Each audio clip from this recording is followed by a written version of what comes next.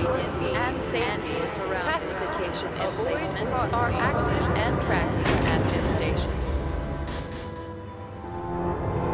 Welcome to the Orbital Sword. Please follow me to the reading room.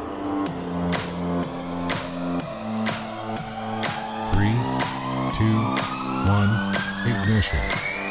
Welcome aboard the Orbital Sword. I'm David Moulton. I'm Scott Herzog. And I'm Jim Arrowwood. And on this episode, we're talking about Brisingr by Christopher Paolini. Yay. And this is the third book in the Inheritance cycle, which, I don't know about you guys, but I've been enjoying quite much. I don't know what I'm trying to say, but I've been enjoying it a lot. That's what you're trying to say. That's what I'm trying to say. So a brief summary of this book. We pick up right after Eldest. We've got Aragon heads over to help the dwarves pick a new king. We spend some time there, and then afterwards, after Saphir comes, joins them fix the big gem, they head up to the elves to finish their training before returning back to the Varden to have a big battle, taking some crucial land for the good guys. I think that's a real quick summary. I mean, a lot of things happen, but those are the big things that kind of happen along the way. Yeah. So Yeah. So what do you think of the book, Scott? Man, this was a letdown. I almost couldn't make it through. Really? I'm just kidding. No, Oh, come I on. love this. So I liked this book so much that when Brisingr ended, I went straight into Inheritance, and we aren't going to tell you what the vote was, but it's on the list to be voted on, and we'll tell you a little bit later in the show. But I didn't care whether we were going to review it or not. I was going to read this thing. So when Brisingr ended, I was right back into it. I was so much into it. It was a really good book. There were so many moments that I loved about this book, and just made me excited to keep on reading. So that's my initial impression of it, so I loved it. I loved it absolutely. How about you, Jim? I really, really like this book a lot. A lot more, well, I would have to say all three of them. I've really enjoyed them way more than I thought I would. But this one really ramped up the action a lot. And there was some things that I guess, for me at least, were unexpected. And I always like that, some surprises. And, I'm enjoying this way more than you probably thought I would, Dave. Well, I'm glad to hear that. Yeah. Jim, I want to come back to those surprises in just a little bit. So, David, you had read this book before. Jim and I were Brisingr virgins. How did it feel coming back to Brisingr for you?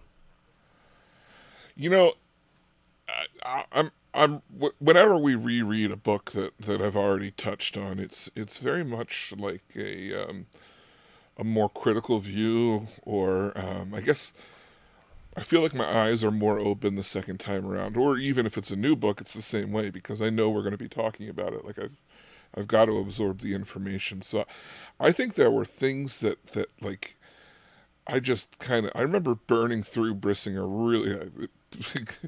The pun there. I remember burning through Brisingr really quickly the first time I read it, just like because it's good and the action's good, and it was so much better than the second book. That I think that, not that I necessarily didn't pay attention, but I think there were details I missed, and there are a lot of details in these books. So I mean, I thoroughly enjoyed it. I still agree that the second book is a lot of world building, but it all pays off in this book and the next one. So I'm glad that he did things that way rather than like bog all three books down with the world building. So yeah. But anyway, I liked it a lot. I think if I had to nitpick, and we'll get into to people and places and stuff, and it has to do with some of that stuff. So, Well, so Jim, coming back to you, you said there were things in this book that surprised you. Can you really share? Like, give me what was something that surprised you in reading Brisingr? Well, one thing is how prominent Roran is Oh yeah, in this. I mean, he has become a major player in everything, and kind of a reluctant major player, because he's definitely soul searching about all the lives that he's being forced to take. right. And the other thing was, I was really surprised when Murtaugh came back. well, wasn't Murtaugh was at the end of the last book? He or was. the book before it. He was. Yeah. Yeah, at the very end, because he But- thought he died at the beginning of Eldest, and then lo and behold, he comes back. Didn't surprise me at all at the very end of Eldest, but Well, maybe it's more the way he came back, because I Oh, you really mean when he attacks again? yes. Yeah. Okay. Yeah. And you know, he's riding the dragon and everything else, because I didn't really expect to see him that much. yeah. Well, you know, So- I want to talk about that the whole Roran scene that you mentioned, because I think that Roran and David, I'm sure you're with me at this, that Roran becomes such a central figure for the Varden, and it's not that he wasn't in Eldest. I mean, in Eldest, Aragon and Naswada and Roran kind of split screen time, at least in that book.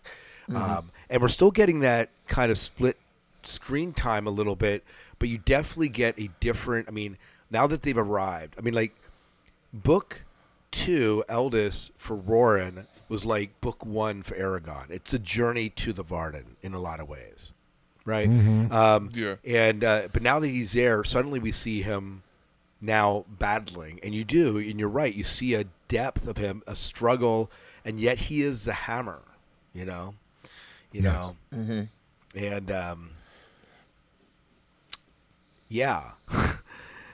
So I think you've got a point there. I mean, that kind of shows, like, with the second book, they're with Eldest, they build up this new character, and they spend a lot of time with him. And I guess if you read the first book, you want to know about Aragon, and now you've got this new character that you are wondering, why should I care about this guy? Why are we spending so much time on this? But come with Brisingr, where it's more of a dual story, where it's really more just the two of them are the main characters. right. And now you've got two heroes established on their own adventures. It feels really good, and it fits the writing style really well, and the story. You get to see the juxtaposition of, like, Aragon is, I mean, in the first book, especially in the first book, he was on the run. It was very much a hero story. Then you have Eldest, and it's kind of like he's the warrior. It's a warrior story, kind of. Then when you come up to Brisingr, there's this big gap between the type of hero the two have to be.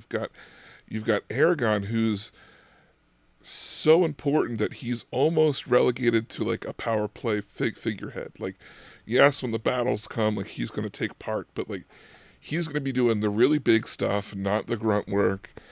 And when he's not doing the big stuff in the battle, like, he's got politics to take care of. He's got, like, special missions he's got to be on that, the normal army's not working on. But now you've got Aragon, you have the brother. What's the brother's name? Roran. Roran, yeah. You've got Roran, who can be the hero of the little battles and the hero of the people, like, down with them, kind of like earning his leadership through rights and stuff. And even though, like, he should be leading, he acknowledges that at the one point that, like, him leading meant that he had to disobey, and, like, he takes, he earns respect because he takes punishment, and he doesn't shy away from it, like, that kind of stuff.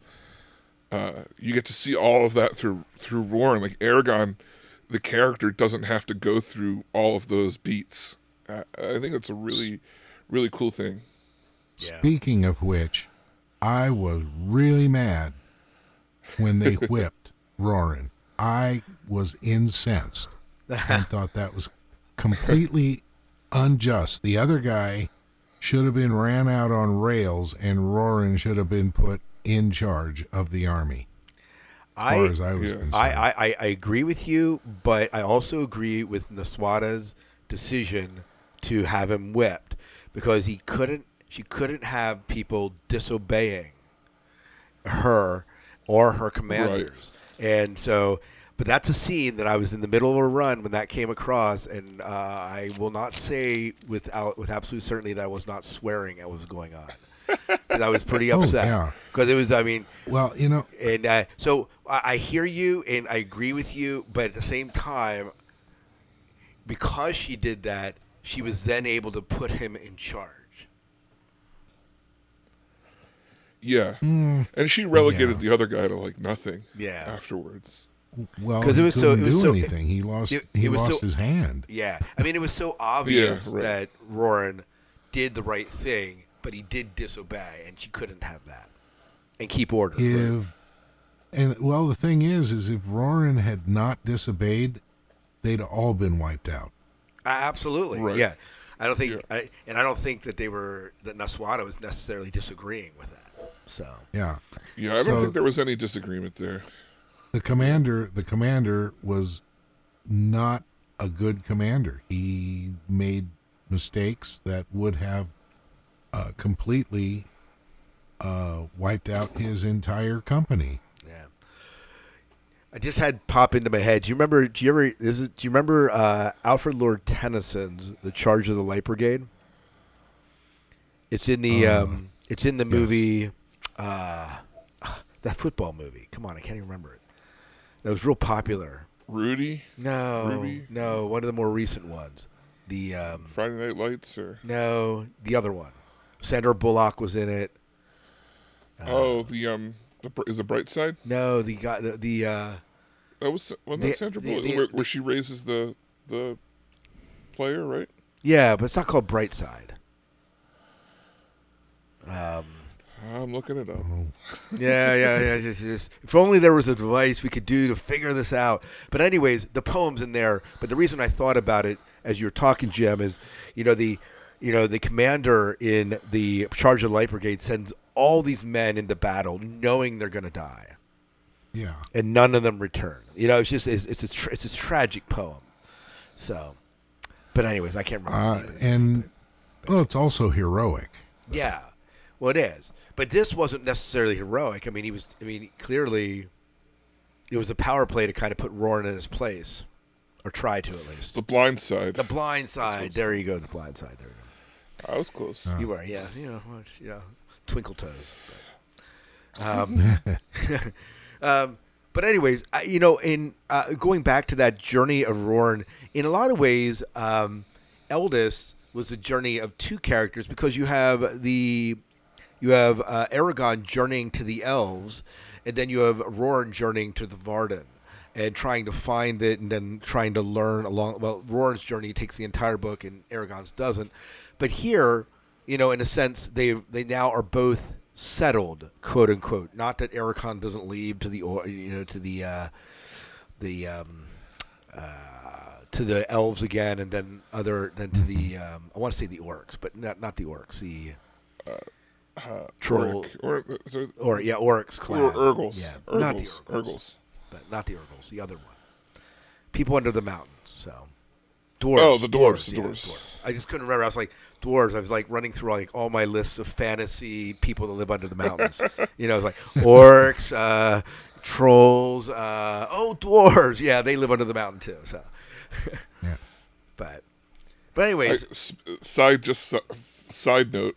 Since you brought up orcs, I heard a funny saying for an orc. The only thing better than a dead elf is an almost dead elf who can tell you where his buddies are. Nice. All right, so that surprised you, Jim, when we kind of got us on this track. Anything else surprise you? Aragon losing his sword. Okay, and then are you talking about the one sword? When he loses it to Murtok? Right. And then his new sword that he named it what it is, and every time he says the sword's name, it ignites. And Yeah, I know. I just like the fact that he pissed off the tree. Yeah. Oh gosh. You know, it's like him and Saphira are like, yeah, they were almost toast. You know, you don't piss off a Manoa tree. That's all. One of the things that I didn't pick up the first time I read it that I was wondering about here the second time, which made me go to this fancy thing called the internet. You might have heard of it. Yeah. Google. Yeah, just to see what I was missing. I was like, I don't remember what this is. Is the Manoa tree says there's a cost, and she's like, I'm going to take something, and he's like, whatever you want, and he feels a pain in his abdomen. That's never resolved. It is never resolved. Now, I am not through Inheritance yet, quite. But they don't resolve that in Inheritance, do they? No. So when I went to look it up, it turns out that's, I guess he's writing the Christopher Paolini is writing these science fiction books now. But when he's done that, he intends to go back and continue the Aragon series. Yeah, there are definitely some will stories eventually be resolved. Even like when Aragon creates the golden flower and they plant it, they don't really that's it. You don't ever see it again. Right. So yeah. But so anyway, I'm sorry I interrupted the. Oh, that's all right. There were a lot of little twists and turns in here, though, that I would call surprising. You know, when Aragon is attacked. When at what point?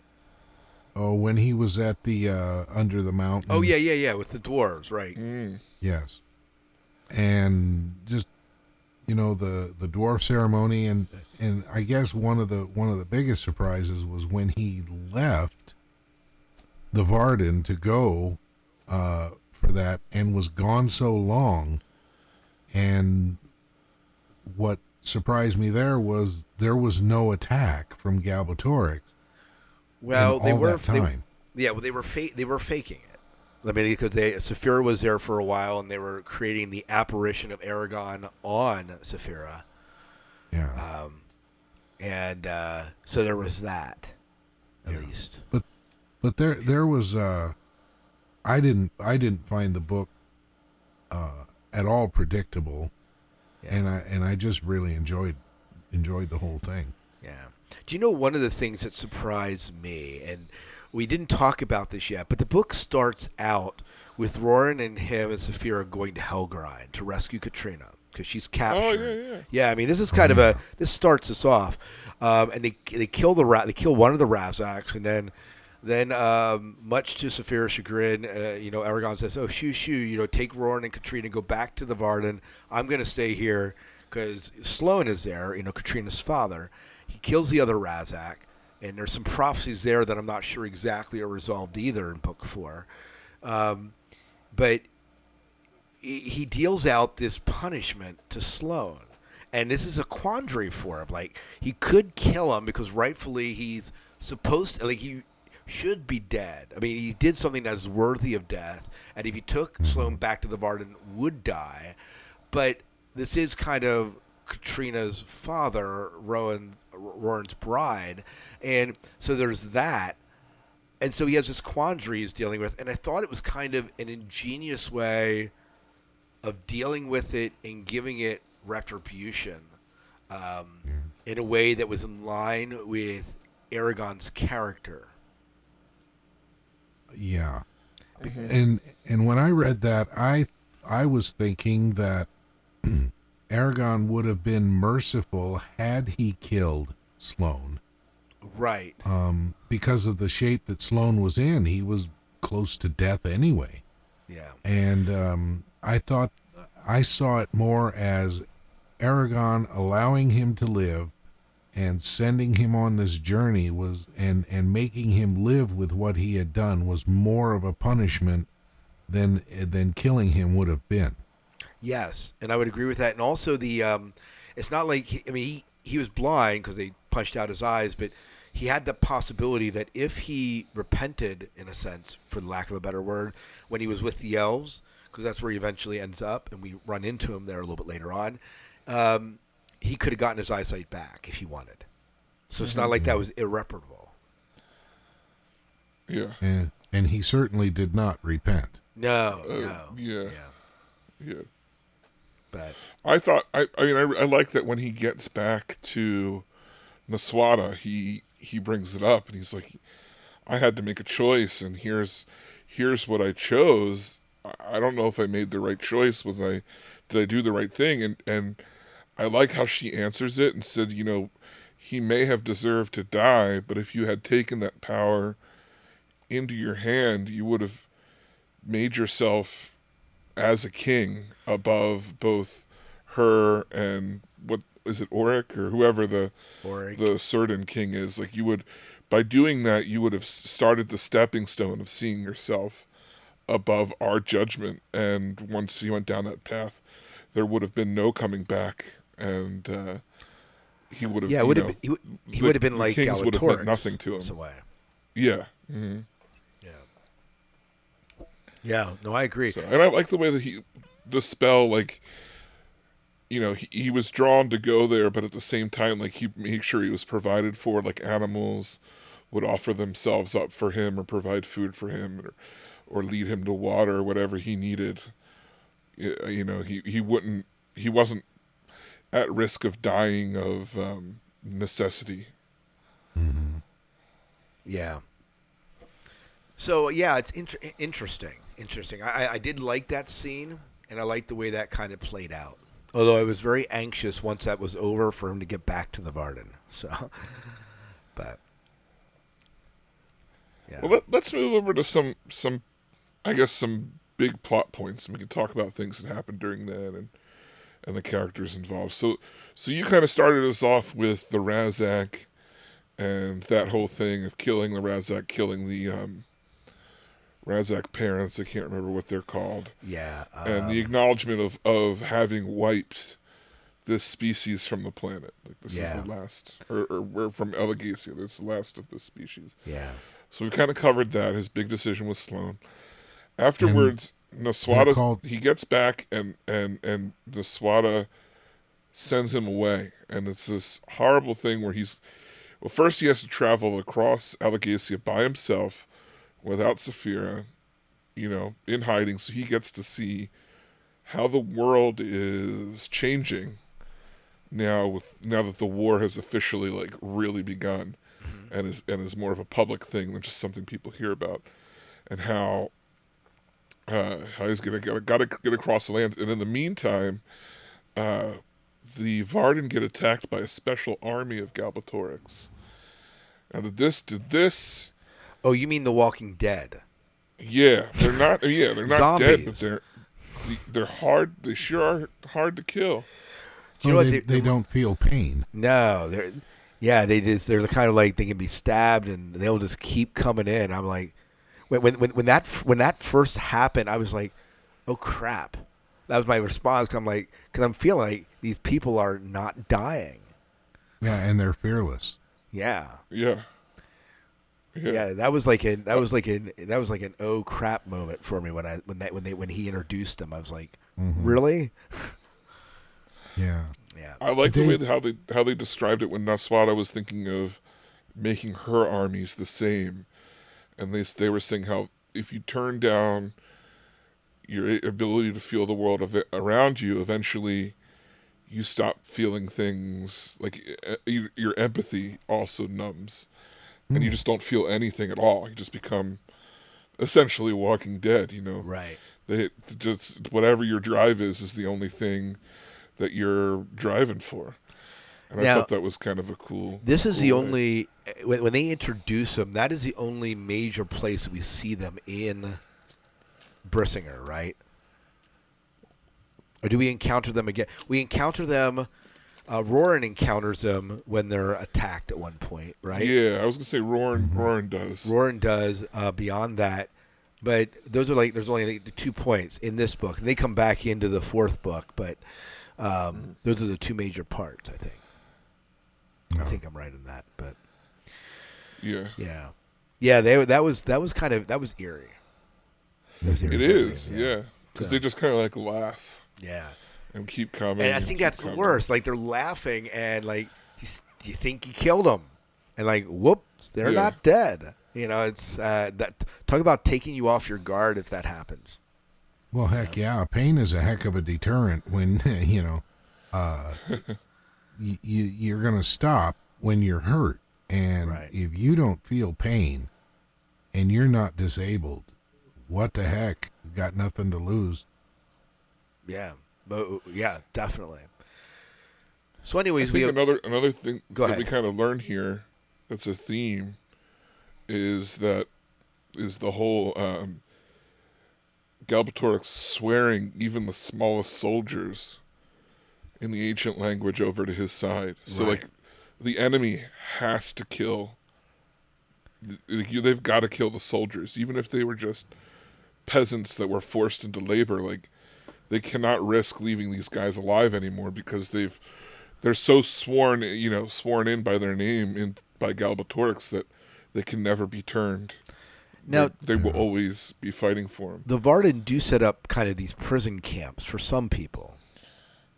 Am I correct in that? I think that happens in the fourth book. You think it happens in the fourth book? I couldn't remember if that happens in this book or not. But that whole swearing thing. But don't we discover? I think we discovered in this book that people's true names can change. Yeah.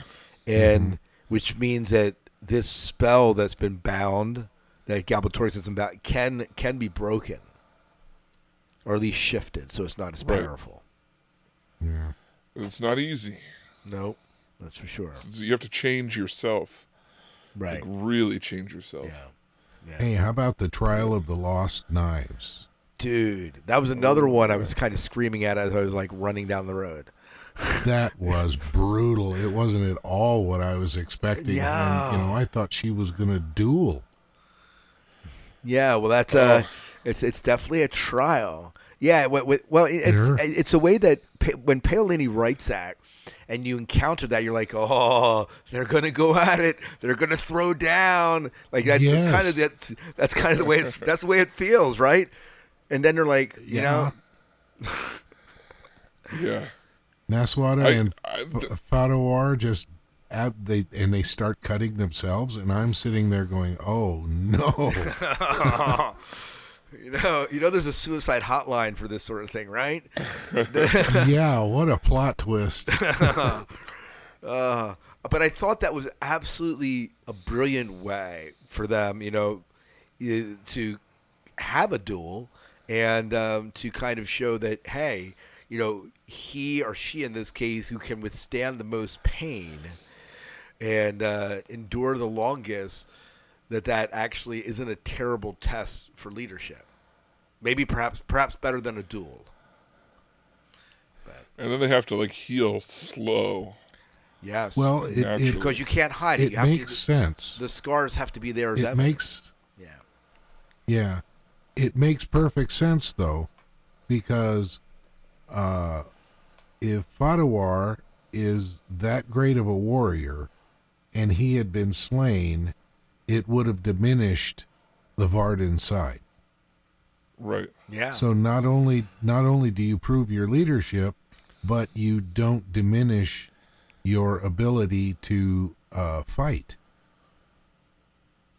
Yeah. Yeah. Yeah, that is definitely that was a powerful scene when we saw that happen. When that was happening, I just had my arms pressed against my chest. I'm feeling it. Yeah. This is one of the things that you notice about Paolini as you're writing from Aragon to especially Brisingr here, is you begin to see there's definitely a maturation of his writing style. And he definitely has, in this book, captured the ability to get us as readers to kind of react to what he's describing. And you notice it probably most, although it's in other places as well, but when he's describing scenes like the trial of the long knives, or when he's describing the I'm calling them walkers, I don't know, the army that doesn't die, or whatever he's describing, you see that sort of maturity of writing that's coming out in Brisingr. Oh, yeah. Well, what about that battle where Roran is using his hammer and just killing one soldier after another and then climbing on top of the pile to continue and single-handedly dusts off over 200. Well, I mean... technically it was 193. Let's not exaggerate. Yeah. But that was epic. Yeah. Yeah. I love the pairing. Side note: I love the pairing of him and I want to say Khan, the sorceress that was walking with him in that battle, the magician. Yeah. I might have the name wrong, but yeah, that scene. You're right, and him swinging the hammer, and the describe of the impact on the hammer against some guy's jaw. You're just like, oh, like. You're holding your chest. I'm holding my jaw, David, during that scene. Yeah. Well, it is definitely the darkest of the 3 books that we've read so far. Yeah. It is nothing in book 4, just saying. But so at this point, Aragon's returned to the Varden. Right. And he's immediately dispatched to deal with a political matter after being away from Saphira all this time. He's immediately dispatched to go make sure that the right king is chosen by the dwarves. Yeah, one that will support the Varden. Right. Yeah. And he's got to do it.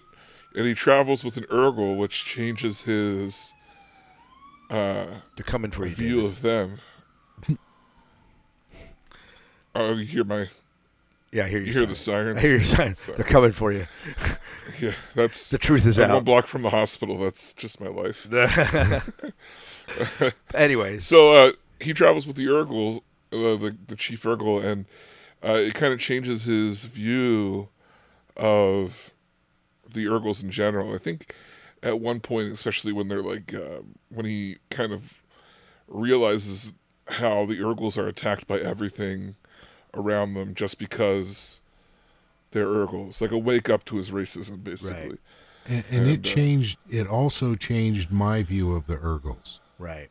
Oh, good. Yeah. I mean, I didn't like them at all, of course, and they were written to not be liked. But here they kind of redeemed themselves and showed that they do have honor. Yeah. Mm-hmm. Was it in this? It was in this book that Roran confronts the one Urgle, and they kind of have this battle to the death, so to say. Is that this book? Yeah. Yeah. So I mean, and you see that as well, and but I agree. There's a sense of honor. They've been shunned. They've been used by Galvatorix. They've been shunned by humans, and they're just trying to live their life. So, but right. they don't give their respect easily. It has to be earned. It does. Oh, yeah. Yeah. Mm-hmm.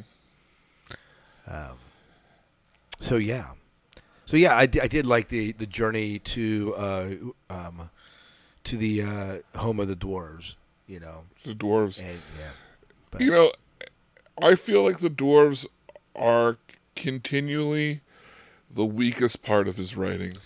And I mean, yeah, there was the excitement of, like, the assassination attempt, but in general, like, every book, when it focuses on the dwarves, it's like snooze fest for me.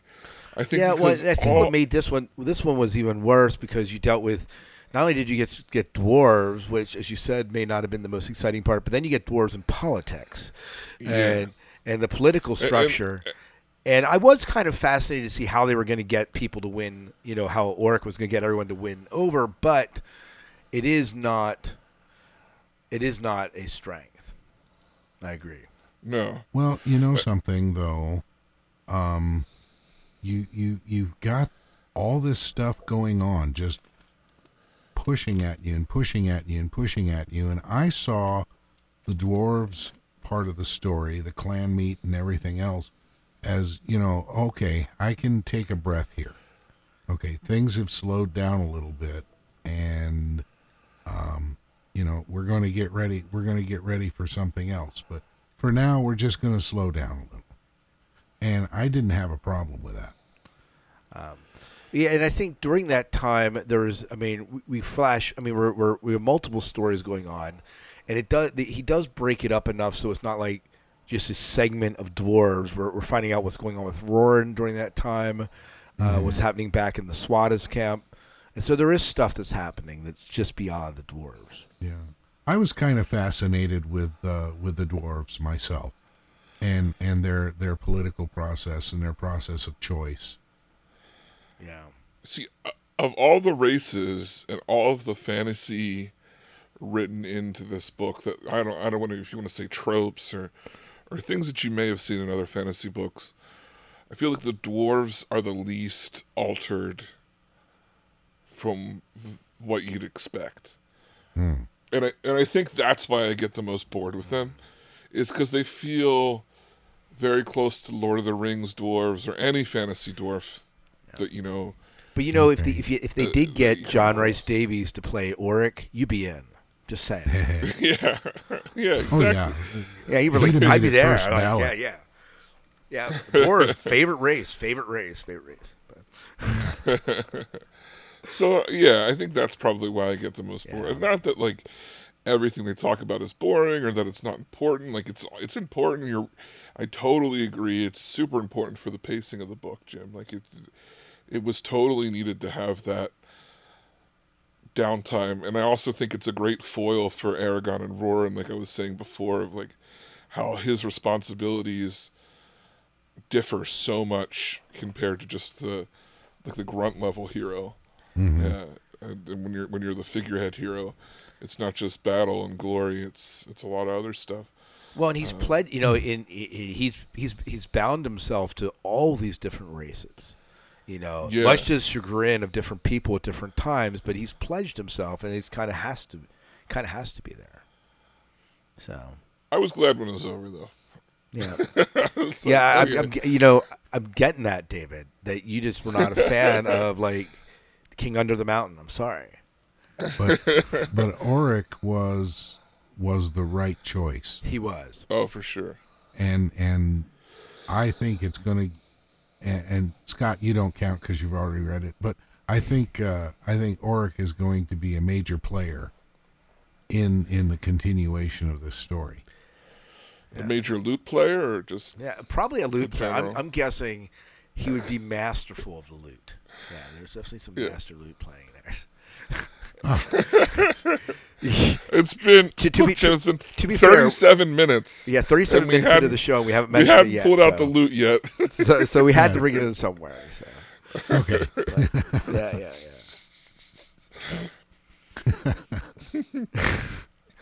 He's going to mesmerize Galbatorix with his lute playing. So you just watch. Speaking of Galbatorix, just aside, can you believe that 3 books and we have yet to see the main villain? True. Yeah, he's being hidden away. It's almost like Alien. You don't get to see him right away. You get to see him in book 4, though. Oh. Well, you've got to see him eventually. Right.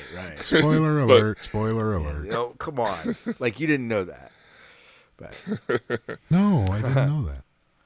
Hey, what about the... Go ahead.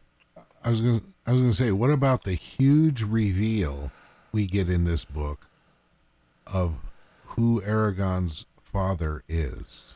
Brom. Yeah. Yeah. It was hard for me to keep that one. Yeah. And he's not even a Vader character in this I book. know. Oh, wait a minute.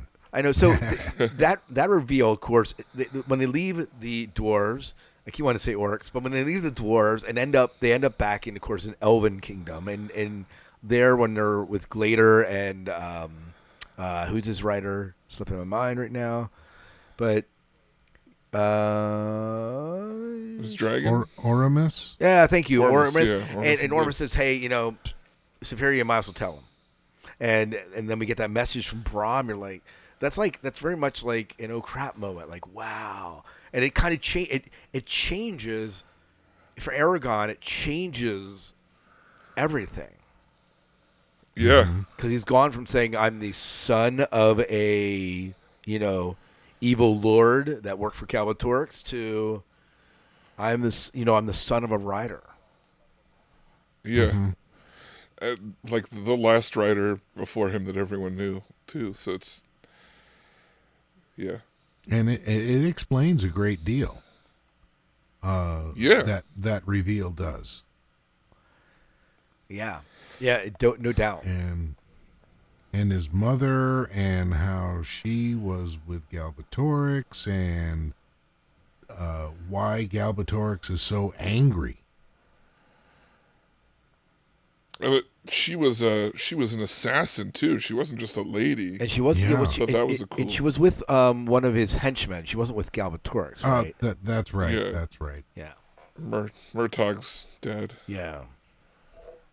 Which I don't think Murtaugh ever finds out that Aragon is like not a full brother. I can't remember if he does. I don't think so. And it's not Could that be in the book that big you're of a- it's reading. not that important to the plot either, but so that is a Yeah. big reveal. And one of my favorite parts, since we're up in the elves territory, is the crafting of his new sword, Brisingr. I thought that was beautiful. We did talk about that a little bit earlier on, but just the way that it was crafted, like, and the way the elf got around her vow not to ever craft a sword again, I thought was interesting. Just be careful how you say that, or you might spontaneously combust. Yeah. Yeah. So. I love in the audiobook how the guy screams it out, Brisingr! Oh, I know. You know? I know. It's so great. I was worried. I was worried my phone was going to light up. I mean, I think it's a cool ability. I also like that, with as cool as it is, it's not just like this crazy Deus Ex Machina thing. Like, it does still zap energy from him.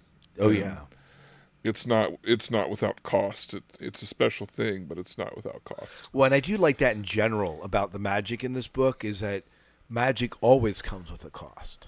There's always And I was going to say the same thing. yeah, it's you pay for it with strength, energy. That it's not like you have an unlimited supply of magic. It's also kind of neat how you can store it for Yeah. later when you need it. Yeah, and view objects with it, like the belt or the ring. I thought was kind of cool. And how it's not instantly obvious what's got it stored in it. Like, he had that ring the whole time and didn't know that it was like massively filled with his energy. Yeah, That Brahm had just been pouring into it for years. and that's interesting too. That somehow that ring, that ring as an object had to be focused on in order for that to be tapped into. Because I think back to book 2 when he's learning to pay attention to everything around him, and he never once stumbles on that ring as being an energy. And maybe he source. wasn't wearing it. I mean, Well, maybe not. But that's a real bit of a cop-out, but maybe he is. wasn't wearing it. yeah, David, you that's know? a cop out, David. But Yeah. Yeah. But I mean, we also learned the secret behind Galbatorix's power while we're with the elves, and that is the Eldenari. oh yeah, that's another huge thing that we up till this book no Eldenari, and the fact that dragons can live on once their physical body's slain, and not only Yeah. that, but that it powers Galbatorix. Yeah, he's got all these Eldenari of dead dragons giving him power. Yeah, That's right. we get quite a bit of Enslaved to dragon lore here. Yeah, we Yeah. do. We get a lot of nice dragon lore, and that Glader kind of gives up his Eldenari to Aragon. It's Saphira. It's kind of interesting. And you get to see how horrible it is to be given into that existence. Yes. How much of a sacrifice it is. So not only did he physically die, Glader now has to live on in nothingness. And you don't really without his you don't partner. you don't really see that. You don't see the fruit of that till book 4. You don't really see it. Although he kind of he disappears and he's not around. I mean, that's when after him and his rider falls, but But it gives us a cool way of seeing the death of those characters without actually having to focus the book on that battle. Yeah, absolutely. Because Aragon gets these flashes mid his own perilous battle. Oh yeah, against a new shade. Yeah, which was pretty crazy. Yeah. Yeah, we get a shade back. That's kind of scary. Yep. Yeah. and we get a new, and then we get Arya becomes the new Shade Slayer. So. Yeah. Hey, I thought it's interesting. Oh, go ahead, Jim. I was going to say, did it seem to you like Aragon and Arya were actually becoming closer? I think they do. Just from the very nature. It's funny because in book 2, there's this rift that seems to open up between them. Mm-hmm. But you begin to see in Brisingr, you begin to see that rift slowly mend. You see it through stuff like the fact that she goes out and pursues Aragon when after he leaves Helgrind. But there's other things that they begin to really work together. And he takes that in book 4 and develops it even further. So, Jim, if you read it, you're going to see that even built any further. And that doesn't spoil anything. That's the way they're just heading with it. So it seems to me that she is in denial and trying really hard not to become romantically involved with Aragon. Mm-hmm. But it's almost like a train wreck. You know it's going to happen. You can't look away. It's going to happen. Yeah. To be fair, after book 2, Aragon shows incredible restraint in pursuing that or saying anything about it in this book. Mm-hmm. Yeah. Oh, I agree. Yeah, so he doesn't. That doesn't come up at all. Although you get flitting thoughts going through his head, but that's about it. If he had continued to pursue her, he wouldn't have a chance. So she's told him a couple of times now, I am not interested in you that way. Right. Okay. But she does things to show him that she is. But he's gotten wise enough to see that, okay, I'm seeing these signals, but I don't dare act on it or I will be in trouble here, and it'll be over for real. See, right. I really question whether I'm torn between whether they're really signals or they're just Arya who's trying to protect a rider, the last rider, the one that they pinned all their hopes on, both the elves and men, and like her dedication and willingness to go the extra mile for Aragon could be interpreted in part, at least that. In my opinion, I think they go hand in hand. The more time they spend together, the deeper the feelings are going to become.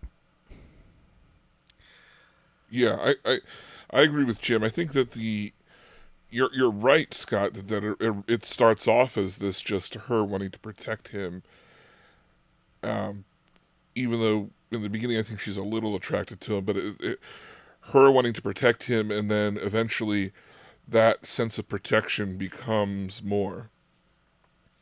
I mean, it's like Han Solo and Princess Leia, Yeah. They don't love each other, but then they're forced to care about each other. Yeah, and her hands aren't even dirty. That's right. Her hands aren't even dirty. So,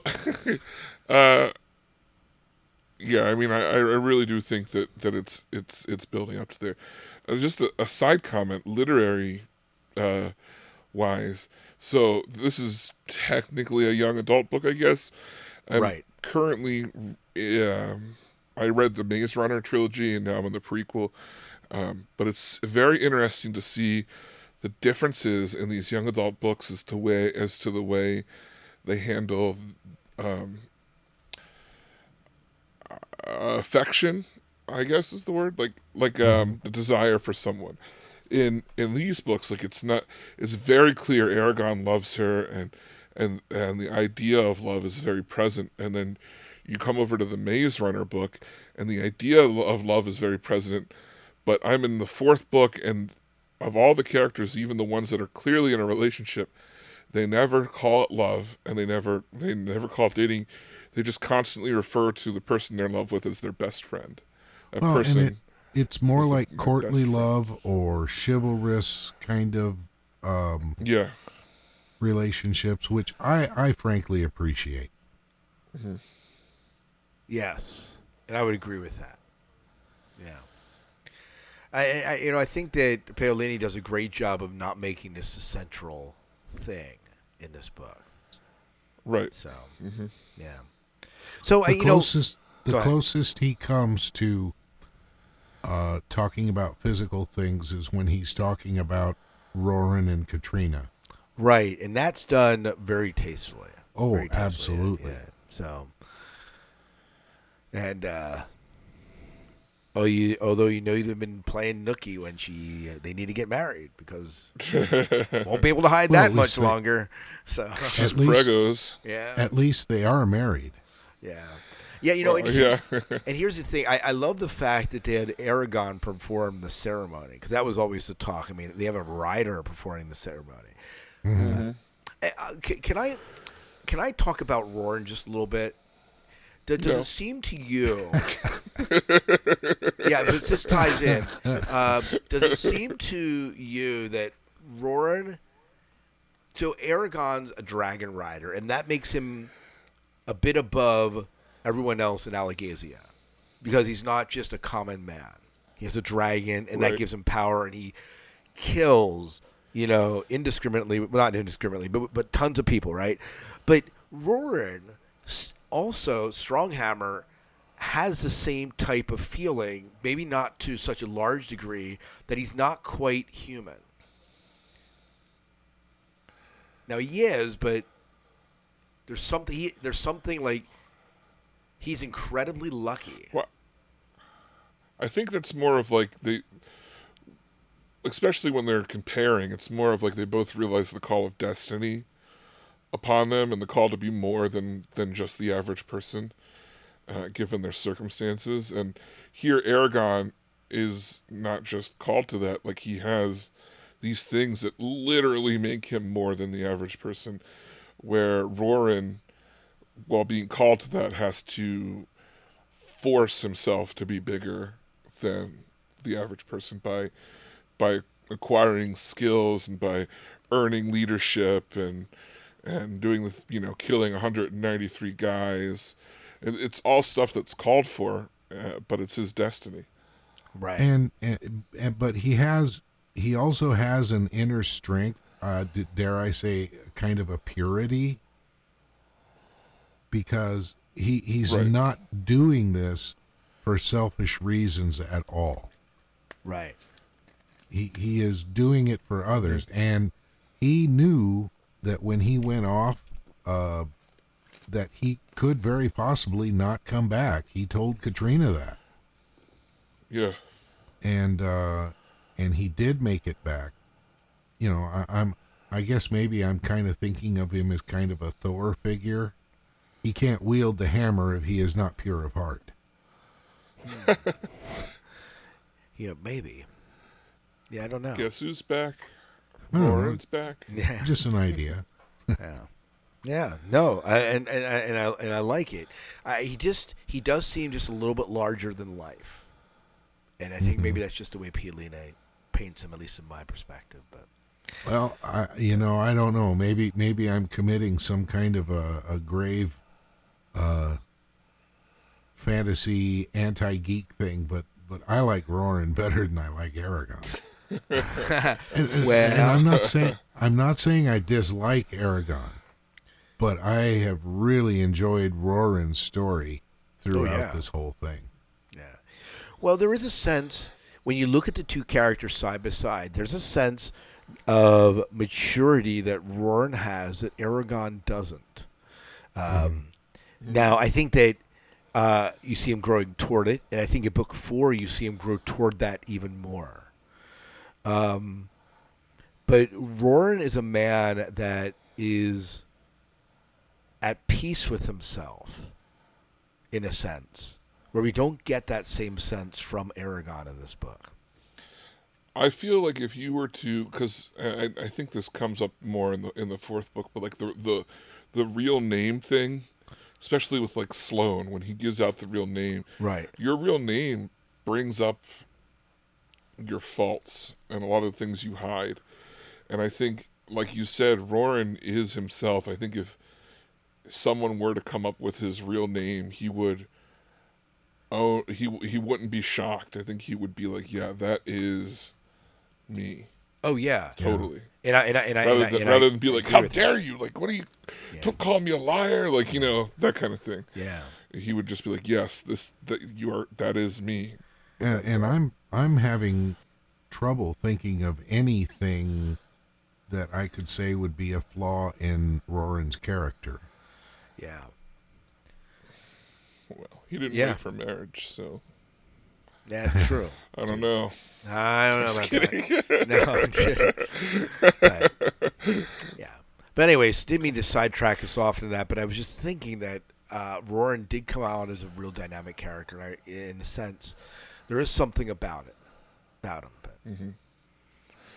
So let's take us on to really the climax of the book. I mean, we've got the Aragon leaves Dueldervarden and heads to the battle that the Varden are doing. He's completed his training as far as he can. He heads to this battle that he knows has been coming, and it's been a race for him to get there before they run out of resources. And they show up at, is it Darsleona that they're fighting at, or what's the town name? it might be I can't Jalciana. I Feinster? can't remember what it is. Bainster?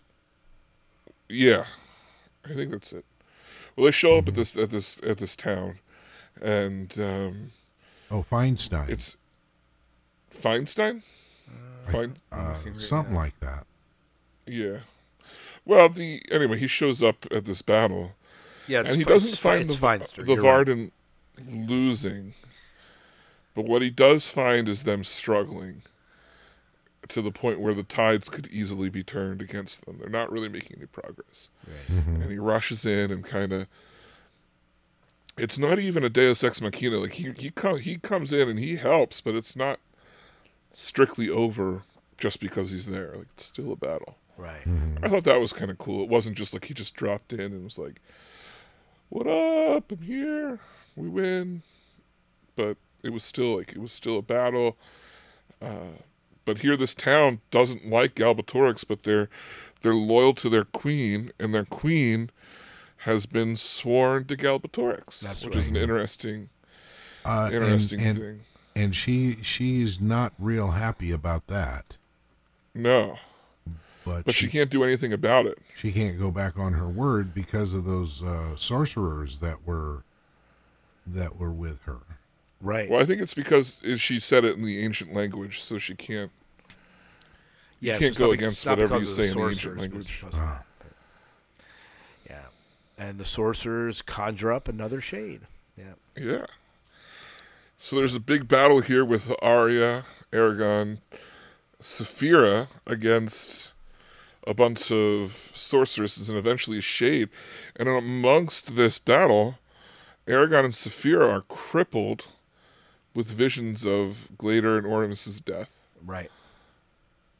And pretty much leaving Arya to handle everything on her own. Right. That was a pretty amazing piece of writing. Yeah, it was. Yeah. It was. Yeah. I really enjoyed the ending of this book from that. Yeah. Yeah. And I like that she's a Shade Slayer now too, because it not that it takes away from Aragon, but at the same time it's just like he did this thing, but I think he acknowledges at the end neither of them could have done it on their own. Absolutely. And she deserves the title as much as he does, because she was, as much as he was a part of hers, she was a part of his. And Right. It's true. And this hence solidifies a relationship with Jim, is what you were hinting at. So, yeah. I want you, David. I want to hear you say Shade Slayer 5 times real fast. Shadesayer. You can't even do it once. Oh man. Slay. Rubber baby buggy bumpers? I don't know. So is there anything else that you guys want to pick out about this book to talk about? No, I think we did a good overview from my feel. I mean, I think that's good. We did not talk about the girl that he cursed from the garden, because that's kind of reconciled, at least in somewhat, or they try to reconcile it, I think. Mm-hmm. Well, Yeah, she kind of draws into herself and becomes very selfish, and even though you can be happy for her that she no longer has to feel others' pain unless she wants to and help, she just turns around and walks away and says, to heck with you people. Right. Yeah. I don't see it as much of a bad thing. I mean, she is a threat to them, but because of that. But at the same time, there's a point that she's intelligent enough and she's been through enough that, and they recognize that she's earned the right to make her own choice, and at some point, someone's got to say, I don't want this, you meddling with my life with magic anymore. Like, things are screwed up enough as they are. I can't say I blame her there, that's for sure. No, absolutely not. So, yeah. But yeah, I don't have anything else. I'm pretty satisfied with it. Mm-hmm. Okay. Well, let's get down to our grading system. Okay. So, out of 10, where do you fit this on the scale, Jim?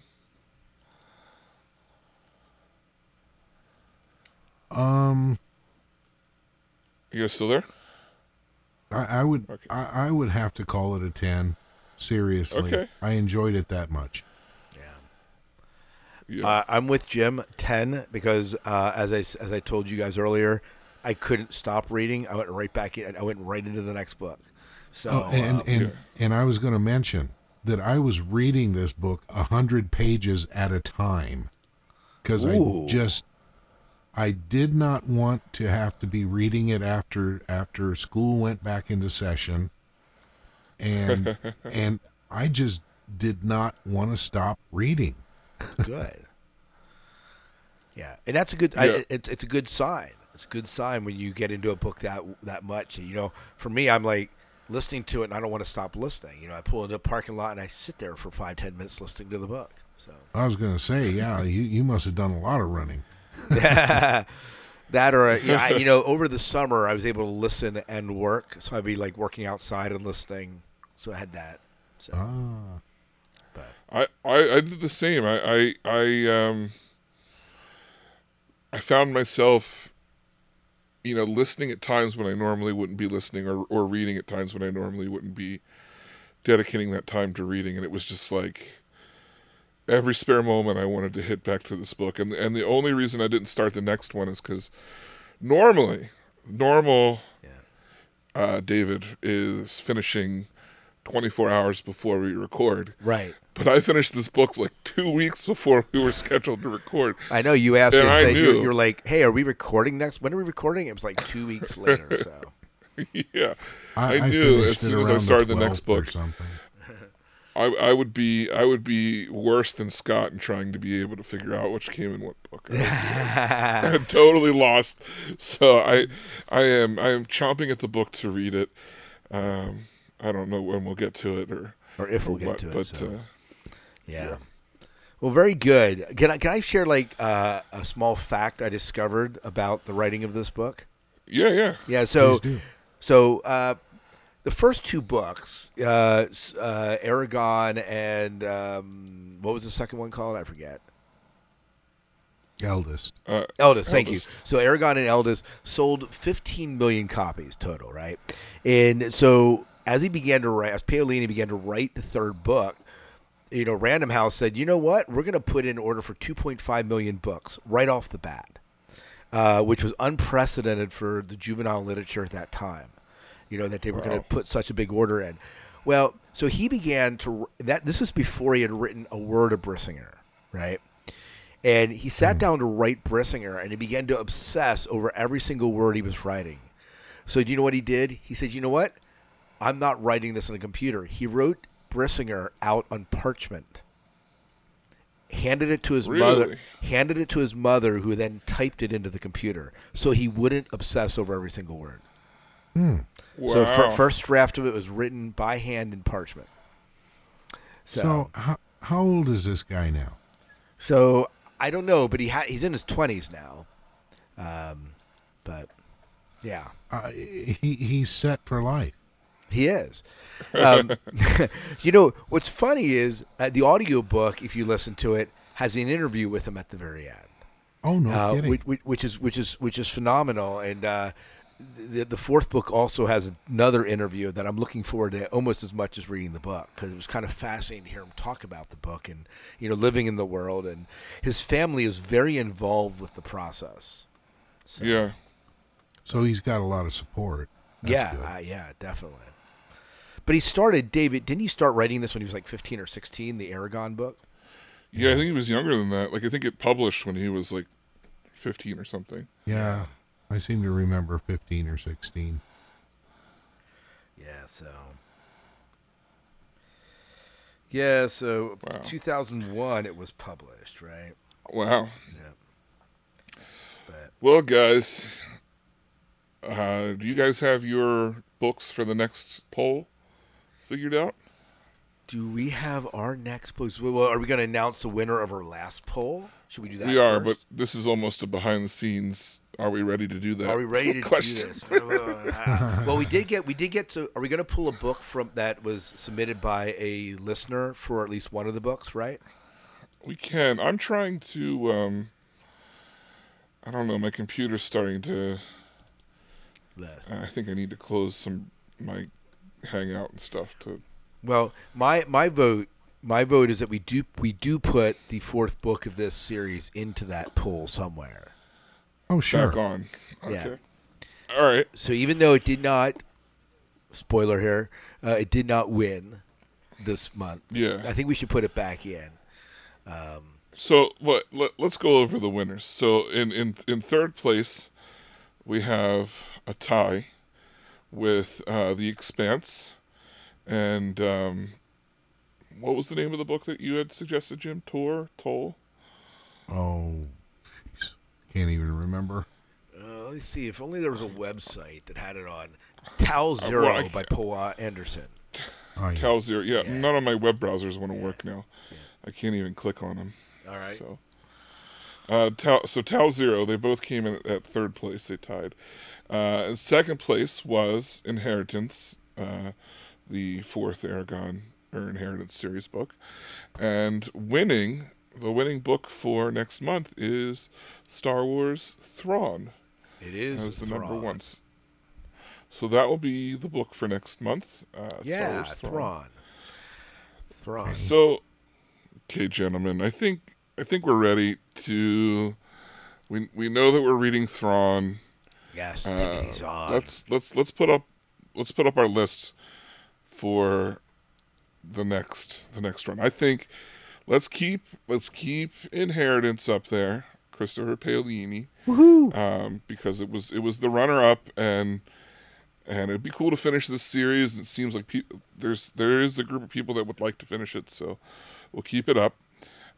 My pick, I'm going to go with The Maze Runner,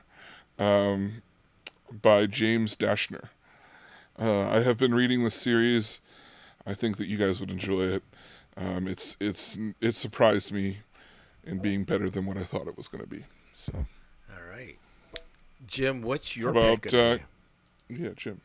I'm going to put up once again Fahrenheit 451 by You really Ray want us Bradbury. to do that book? I would like to read it. I've never read the book. I've seen the movie numerous times, but I've never read the book. You know, it's based on a true story. I was not aware of that.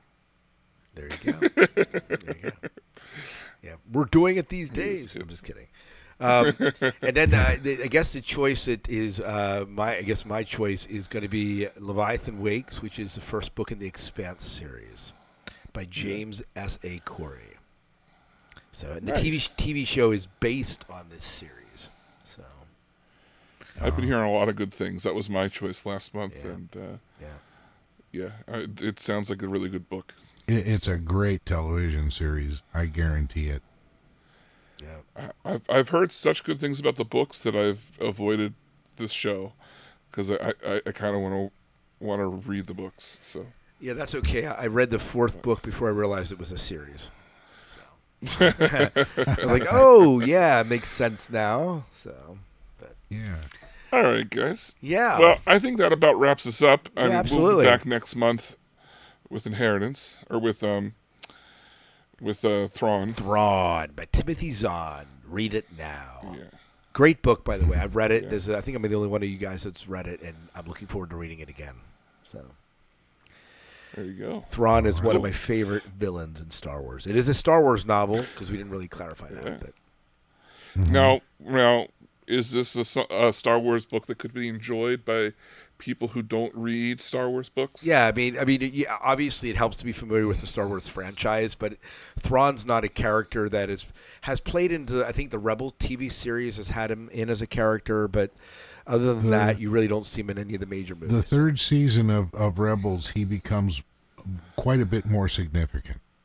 Oh yeah, so But you wouldn't need to watch that. No. No. This book will stand by itself, and you. I mean, it's helpful to have be somewhat familiar with Star Wars if you're going to read it, but you don't have to be even a great lover of Star Wars to get into this novel. It's very well written. Timothy Zahn does an incredible job. So Cool. But Cool. All right. Well, that about has it. Once again, for the Orbital Sword, I'm David Moulton. I'm Scott Herzog. And I'm Jim Arrowwood, and join us next time on board the Orbital Sword.